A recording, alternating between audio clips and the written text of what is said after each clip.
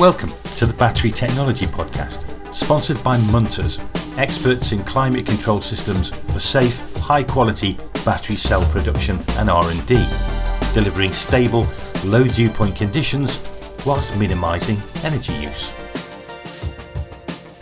Episode 13, Navigating the Energy Transition, the Outlook for the EV and Battery Industry.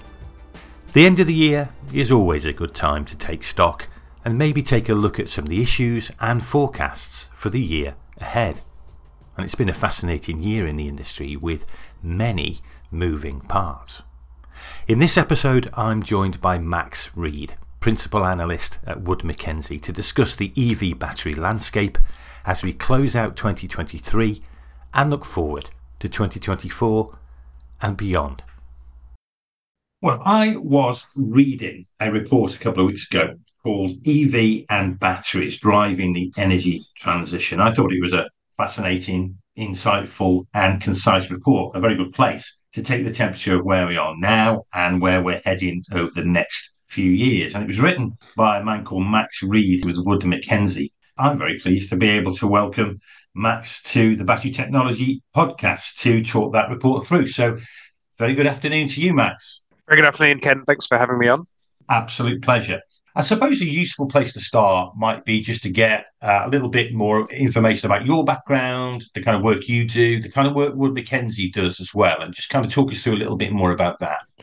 Sure. My background is actually in battery chemistry. So I completed a master's 4 or 5 years ago in looking at sodium-ion anode materials, so quite niche in the sector. And then I spent a couple of years in research science looking at battery technology, so materials discovery, scaling up new products and devices around the power sources sector, before joining Wood Mackenzie, which is a sort of global consultancy that focuses across the energy regime. So looking at oil and gas, renewables, hydrogen, and the metals and mining sector. And so I joined a battery raw materials team, which is focusing on the impact of increasing, say, electrification of road transport and decarbonisation of the grid and energy storage systems that entails, and that impact on the upstream side of battery raw materials. So lithium, cobalt, nickel, graphite, manganese are the key ones, but copper's really impacted by these sectors too. So tying those two sectors together and essentially highlighting the challenges and some of the opportunities around sort of the future landscape of the energy transition, sort of across the whole battery value chain. Some additional context. This was a report that was kind of prepared for the London Metals Exchange. So this report was released as part of Wood Mackenzie's LME Week events. So we hosted quite a few hundred companies at an event during LME Week, which is this London Metal Exchange Week, where a lot of companies around the world gather in London to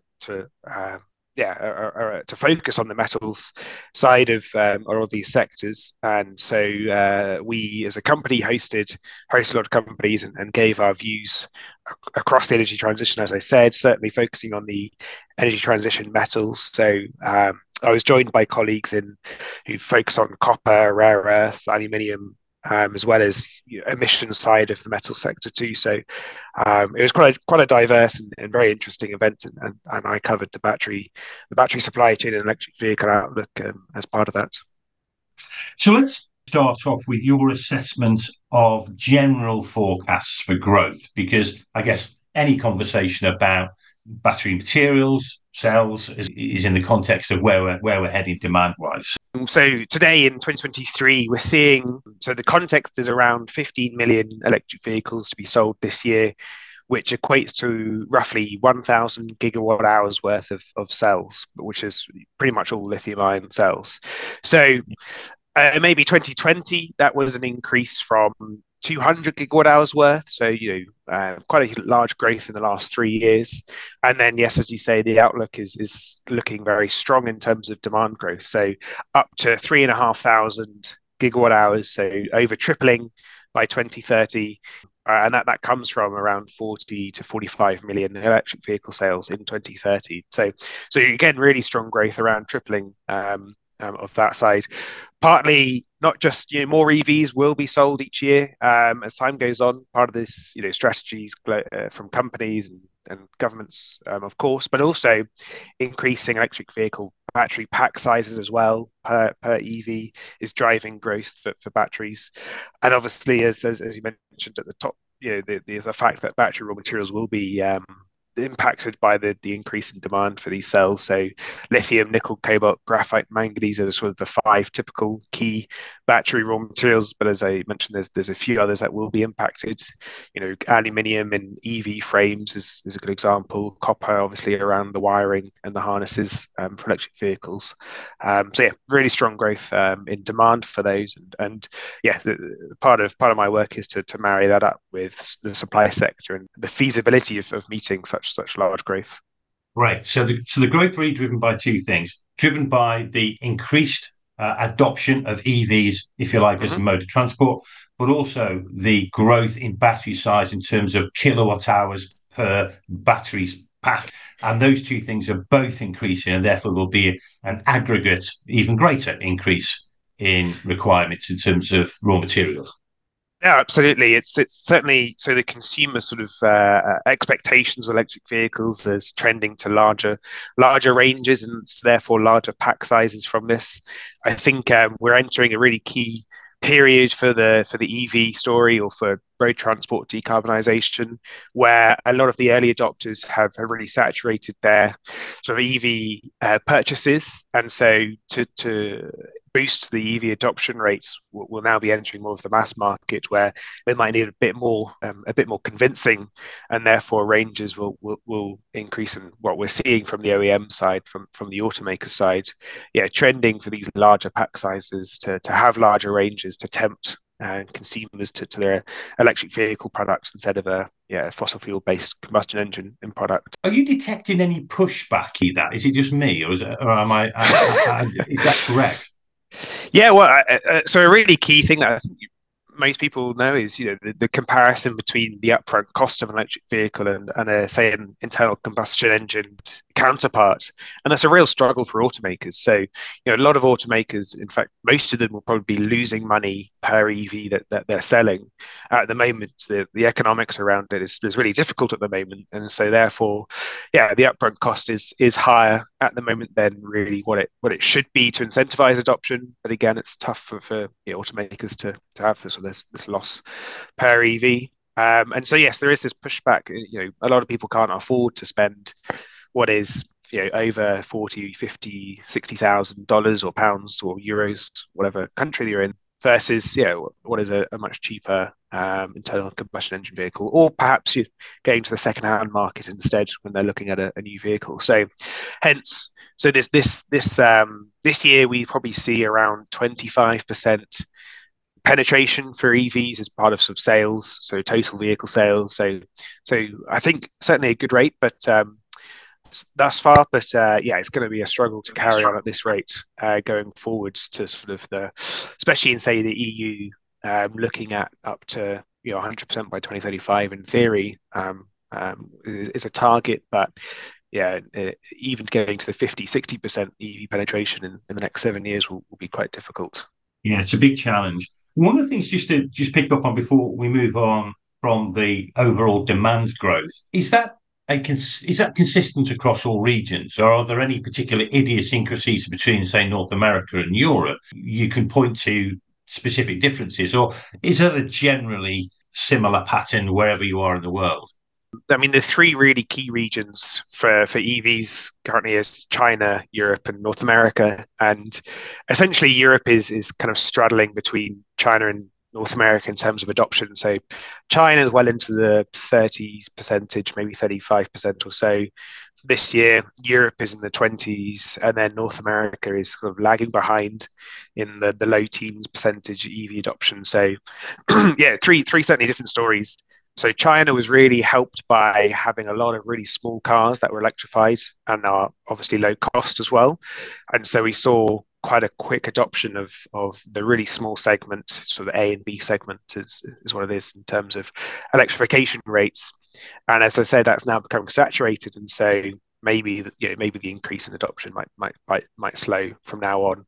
Whereas the markets in Europe and certainly North America is much less so on the really small segment range. I mean, I've been traveling around North America a few times this year, and it's amazing the size of the cars that are now on the road, both combustion engine and now obviously electrified. I think the Ford F-150 Lightning is a good example, but other sort of GM models and you sort of see them and they're just huge, just because the appetite for small range and small city cars is much lower in North America, when the driving ranges that are tended to be driven at is higher. And as I say, Europe's kind of in the middle. We have here in Europe, a healthy mix of sort of inner city cars as well as larger SUVs as well. I guess one answer politically to driving adoption forward is the role of incentives. I'm interested in your view on that, in terms of trends that you see in terms of incentives and how and the success or not of those kind of incentive regimes that you see around the world. Well, I think even to date, even with the early adopters, incentives have been really critical in driving any EV adoption. So I'll start with China. China's been offering some level of EV incentives for many years now, and obviously the EU has offered incentives too. And so the good example is China was pulling back its incentives towards the end of last year in 2022, and we saw a real surge for EV sales in that period, and then a real drop off by about 2/3 in terms of total EV sales in China in the start of 2023. Now, the government decided to bring back those incentives back in the middle of this year, and we've seen growth again recover to those quite high levels. So it's about 900,000 electric vehicles sold in China each month at the moment. So you can see the impact of the incentives on that side. And then the big one that we've seen is the Inflation Reduction Act in the US, looking to drive EV sales. Again, this is a relatively complex case, I suppose. So for this year, when the tax credits came in, looking to incentivize EV adoption, consumers receive that tax credit kind of when they at the end of the year, say when the tax bill was due, and from January next year, so in 2024, only a couple of weeks' time, they'll be able to receive this sort of at the point of purchase. So we will see a greater impact from that side, just because you'll see that instant impact, with the large caveats that's kind of dominated the news recently around restricting tax credits to EVs that contain critical minerals or critical or battery components that were sourced from what the US calls foreign entity of concerns, and this includes China, North Korea, Iran, and Russia. Whereas China's the really big impact for the battery side. So from next year, any battery components manufactured in China essentially will mean that EVs ineligible for any tax credit side. So whilst it might be promote more consumers to buy an EV that will have a tax credit, from the automaker side, it certainly will be more difficult to make that EV model eligible for the tax credit too. So we'll wait and see quantifiably what the impact is, but it's looking like it might actually be quite tough from that side. Thanks for listening to the Battery Technology Podcast. We're very pleased that you've joined us. And as we go into 2024, we've got a lot of new episodes in the pipeline featuring some outstanding guests. And we're going to try to release episodes on a fortnightly basis, which is a bit quicker than 2023, simply because we've got so much to go through. And please, if you have the opportunity, subscribe, maybe leave us a review. That really helps other people find the Battery Technology Podcast. And listenership is growing rapidly with every episode now, getting about 25% more downloads than the one that preceded it. And of course, if there's a particular development that you wish to highlight, please let me know. We're always interested in hearing about the latest advances. My contact details are always in the show notes that accompany each episode. So have a peaceful and relaxing holiday season wherever you are in the world. Thank you again for listening in 2023. And now let's get back to this fascinating conversation with Max Reid of Wood Mackenzie. That's an interesting segue, actually, into the whole idea of the reliance on China, I guess, for the resources and the minerals and the key componentry that is required to drive this industry forward.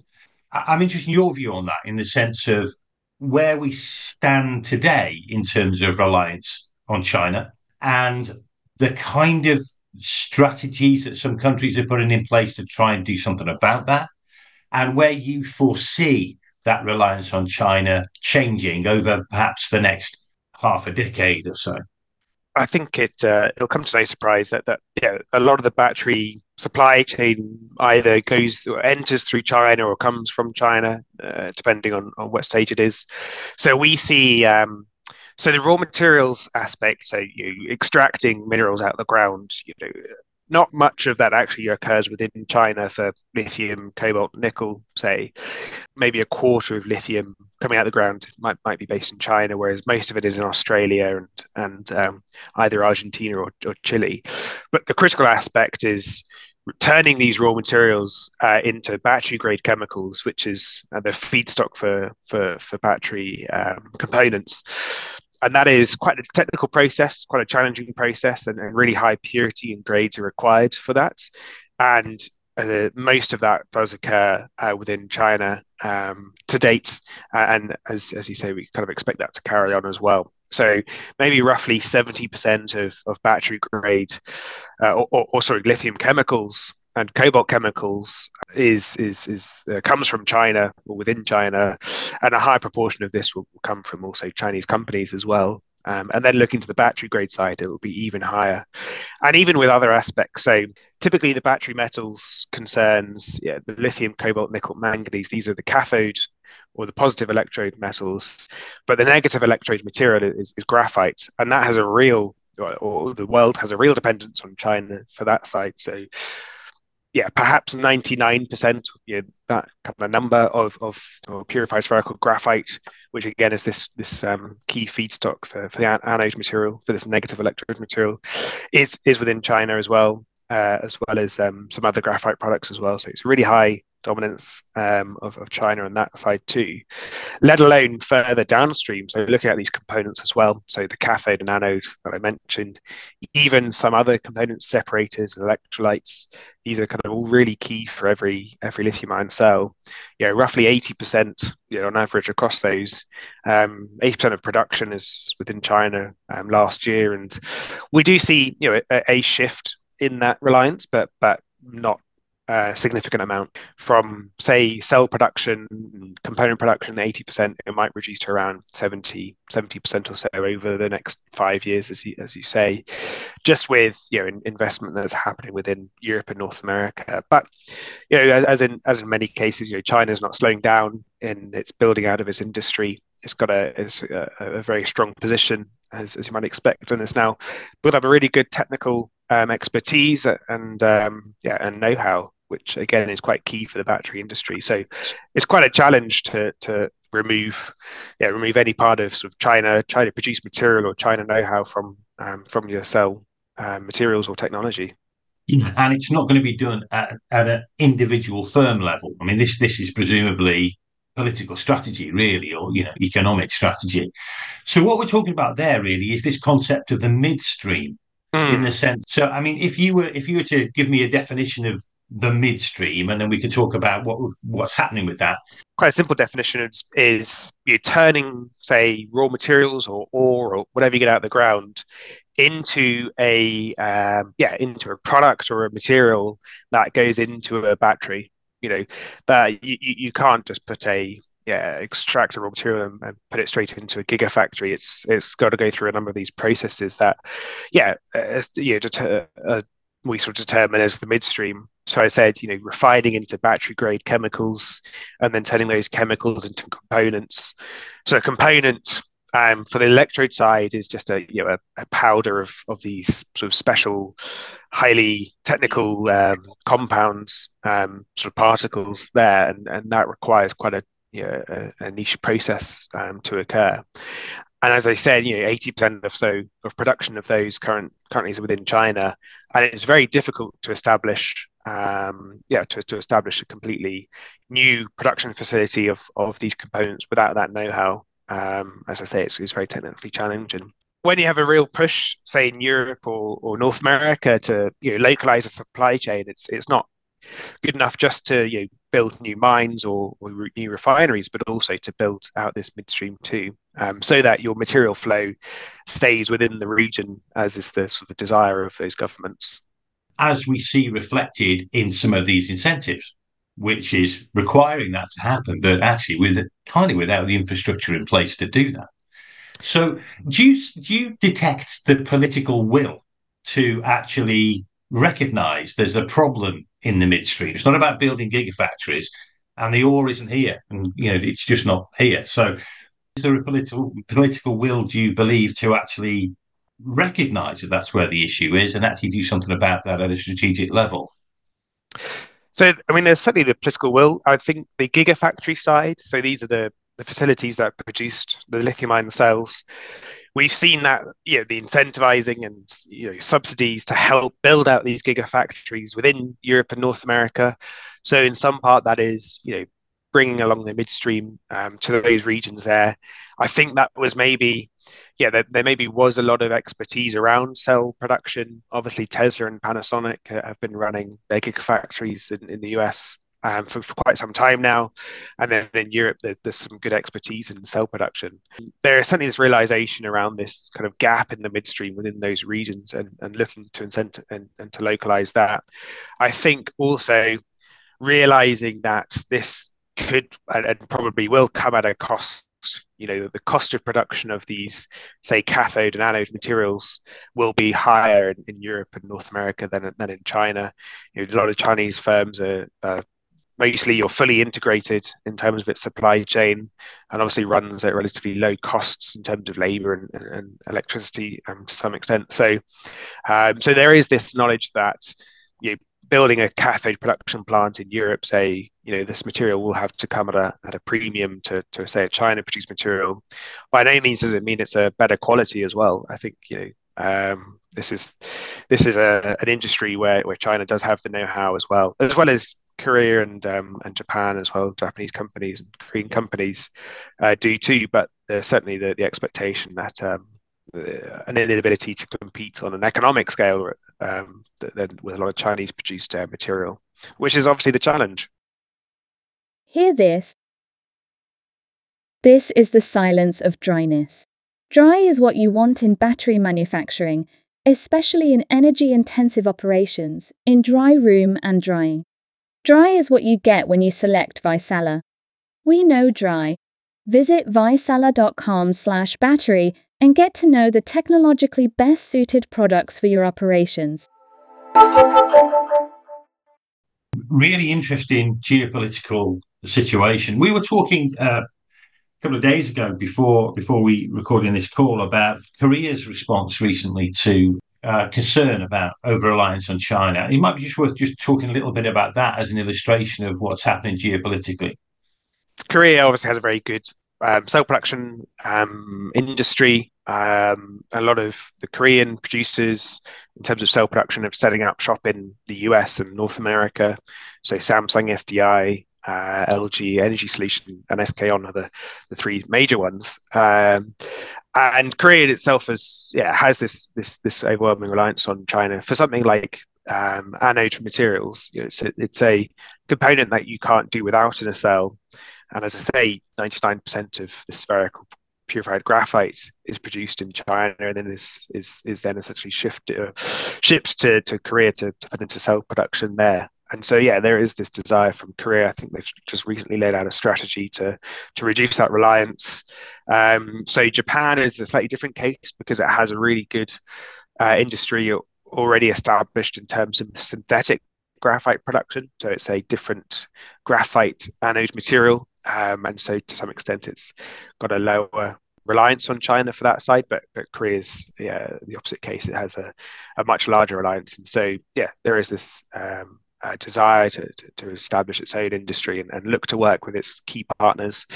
So there's a few companies in Australia that are looking to build graphite production and anode production facilities as well, using graphite mined in Australia and the south of the African continent. So there is an ability there, but still, it's in terms of the volumes that are going to be available, it's going to be relatively low. Certainly in the next couple of years, when you're building out new factories, building out new supply chains, it certainly takes a long time. And this industry, a long time relative to this industry that is shifting year on year in terms of the scales. To what degree do you think does the advent of new technologies, a whole new generation of technologies, change that picture? Does it change that picture at all? Or in general terms, I'd be interested in your thoughts on, what are the technologies that we need to be keeping a very close eye on over the course of the next few years, and how is that likely to change demand for materials? So aside from, say, a hydrogen fuel cell electric vehicle, these are well known.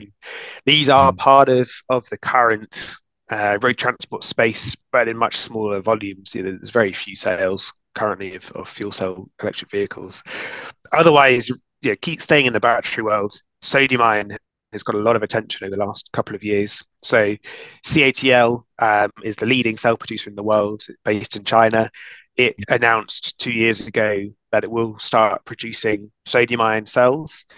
And the real difference of this is it contains none of those typical or classic battery raw materials that I mentioned. So it can contain none of lithium, cobalt, nickel, graphite, or manganese. And so it's a real disruptor in terms of those supply chains. And as I mentioned, over the past 2 years, we've seen a lot of announcements develop. Currently, we're tracking around 200 gigawatt hours worth of sodium ion facilities that have been announced and are being built, and some of them are already operating at a very small scale still. But it has the potential to ramp up and become a viable alternative technology to replace some lithium ion use. The downside for sodium ion is its low energy density, certainly on a volumetric scale. So in terms of storing energy or liters of space, sodium ion is much lower, has a much lower capability of that. So if you're looking at a really leading lithium ion cell, it might be about 700 watt hours per litre. And we think sodium ion is maybe 300 or so watt hours per litre, so less than half. And so when you have a volume constrained application like electric vehicles, and especially electric vehicles with looking at really high kilowatt hour pack sizes, it will be difficult to meet that with sodium ion cells. And so for that reason, we think it will be a viable technology for maybe the small range EVs, those inner city cars, as well as certainly stationary storage as well. So that's certainly a viable technology for use. But again, it's the scales. So when demand for batteries is scaling, 20% each year or so, roughly that number, a disruptive technology will need to establish itself and also scale at similar rates to take a significant market share, which is obviously quite tough with a relatively new technology in terms of commercialization. What degree do you think will recycling impact on the whole battery materials issue? Because clearly, that's an opportunity, if you like, if that works and it works to the right extent. That suddenly we've got another source of raw materials that wasn't necessarily available to us before. So, what's your thoughts in terms of the state of recycling and where recycling is going, and what impact recycling can make on the overall battery materials market? Yeah, I mean, recycling again has received a lot of attention from the large companies, the automakers, who are looking to set themselves up for the future and to secure sustainable raw materials from recycled batteries, which is obviously fantastic in terms of the sustainability of future technologies. So currently, there is still very little available batteries, number of batteries or volumes of batteries to be recycled. Historically, it's relied on the consumer electronics industry, so your laptops and your smartphones. These, contain a lot of cobalt in them, more so than electric vehicle batteries. So there has been there's been the push to recover a lot of cobalt from these. And as the electric vehicle batteries have shifted to higher nickel content to reduce the cobalt content, looking to promote nickel recovery as well. And so that's kind of where we are at the moment. And in the last 2 years, lithium prices really surged, maybe to 6 or 7 times their price at the start of 2021. And so there was again another shift to then now try and recover as much lithium as possible, because it's quite a significant value contained in this battery scrap. But still, as I say, with this demand, with this sector growing as quickly as it is at the moment, and say the average electric vehicle lifespan might be 10 to 12 years, we think at the moment, possibly even to 15 years. You're looking at, say, the 15 million EVs being sold this year, trying to feed material contained in those EVs, will only come to recyclers in 10 years time or so, and that might be feeding a market where there's 50, 60 million EVs being sold that year. So then, in terms of that capability of having like a high recycled content in your new batteries each year is going to be quite difficult, and really, impacted by those kind of lengthy lag times between putting an EV on the market and getting it back in the recycling side. So in the meantime, there is another source of scrap, which is essentially from the gigafactories themselves. So they're actually quite inefficient processes, especially at those scales. And so you see a lot of cells coming off the line that are either faulty or have not passed the quality control checks. And so for recyclers at the moment, it's not sort of all doom and gloom yet. They will have some feedstock in the next 10 years from these gigafactories, and we're seeing that. And so a lot of OEMs have established these relationships with recyclers to send their sort of faulty cells to. And then sort of the third feedstock sort of type is kind of these electric vehicles that are coming either in minor accidents or major accidents on the roads, that the battery pack is not viable to go back onto the road, just because lithium ion cells are quite dangerous when they are damaged. And so this will be some portion of feedstock for recyclers too. So there's certainly a mix, and again that will impact the recycling processes as well as the metal content and things like that. So it's quite a quickly shifting space for that side of the industry. It's an interesting challenge, this, because of course most of the strategic changes and infrastructure development that's taking place, of course, only delivers in the medium term, and of course the market is moving quickly in the short term. And that's a very challenging scenario for anybody, I guess. Well, that's been a fantastic journey through that report. I mean, from your perspective, before we bring this to a close, what would you think are the key takeaways, really, in terms of maybe 2 or 3 things for people to specifically bear in mind as we close 2023 and look ahead to 2024? 2024, I mean, we're certainly coming up to the middle of this decade, which has come, I think, much quicker than I thought it would. But it really highlights the pressure on the supply chain, and certainly on the metals and mining side. The fact that to achieve by 2030, so for the next sort of half of the decade, this is the key, as I say, the critical point to kind of reach EV adoption in the mass market, and this requires lower cost EVs that require lower cost batteries, and this requires sufficient supply to come online. And as I mentioned, it's very difficult for this to come from the recycling sector, so it must come from the primary supply from the mines themselves. And so I think the focus for the next certainly decade is that there is this high pressure on the mining sector, and it's struggling to keep up. Mines take a long time to build or to even go through permitting process, and this is just a bit of a disconnect between the timeframes that we need in terms of the energy transition and to be aligned with some net zero or decarbonisation goal.